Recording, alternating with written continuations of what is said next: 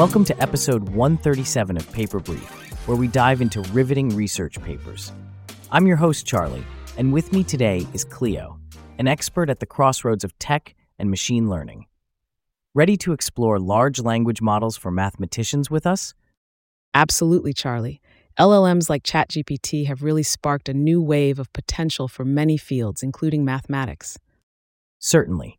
The paper starts by showing some interesting examples where ChatGPT tackled mathematical problems. Can you give us a quick rundown? Sure. One example showed ChatGPT creating a function that's continuous at exactly one point, but it's also been known to resolve complex proofs. The results can vary, however. Variety in results seems to be a theme here. How do these LLMs even begin to understand and solve math problems? It's all about the underlying transformer architecture, which allows these models to handle mathematical language and concepts, giving them the ability to assist with such tasks.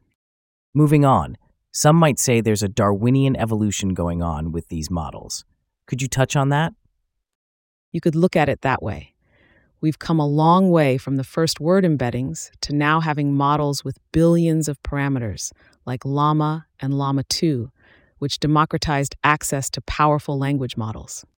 And with such advancements, it hints at a changing paradigm for the work of mathematicians. Right? LLMs are not only expanding what's possible in tackling mathematical questions, but also shaping how mathematicians might work in the future. So as we wrap up, do you think LLMs will soon be a staple in the mathematician's toolkit? They might be sooner than we think, Charlie. The pace of progress is quite remarkable. Exciting times ahead, for sure. That's it for this episode. Thanks for joining us, folks. Keep pondering the numbers, and we'll keep bringing the papers. Until next time.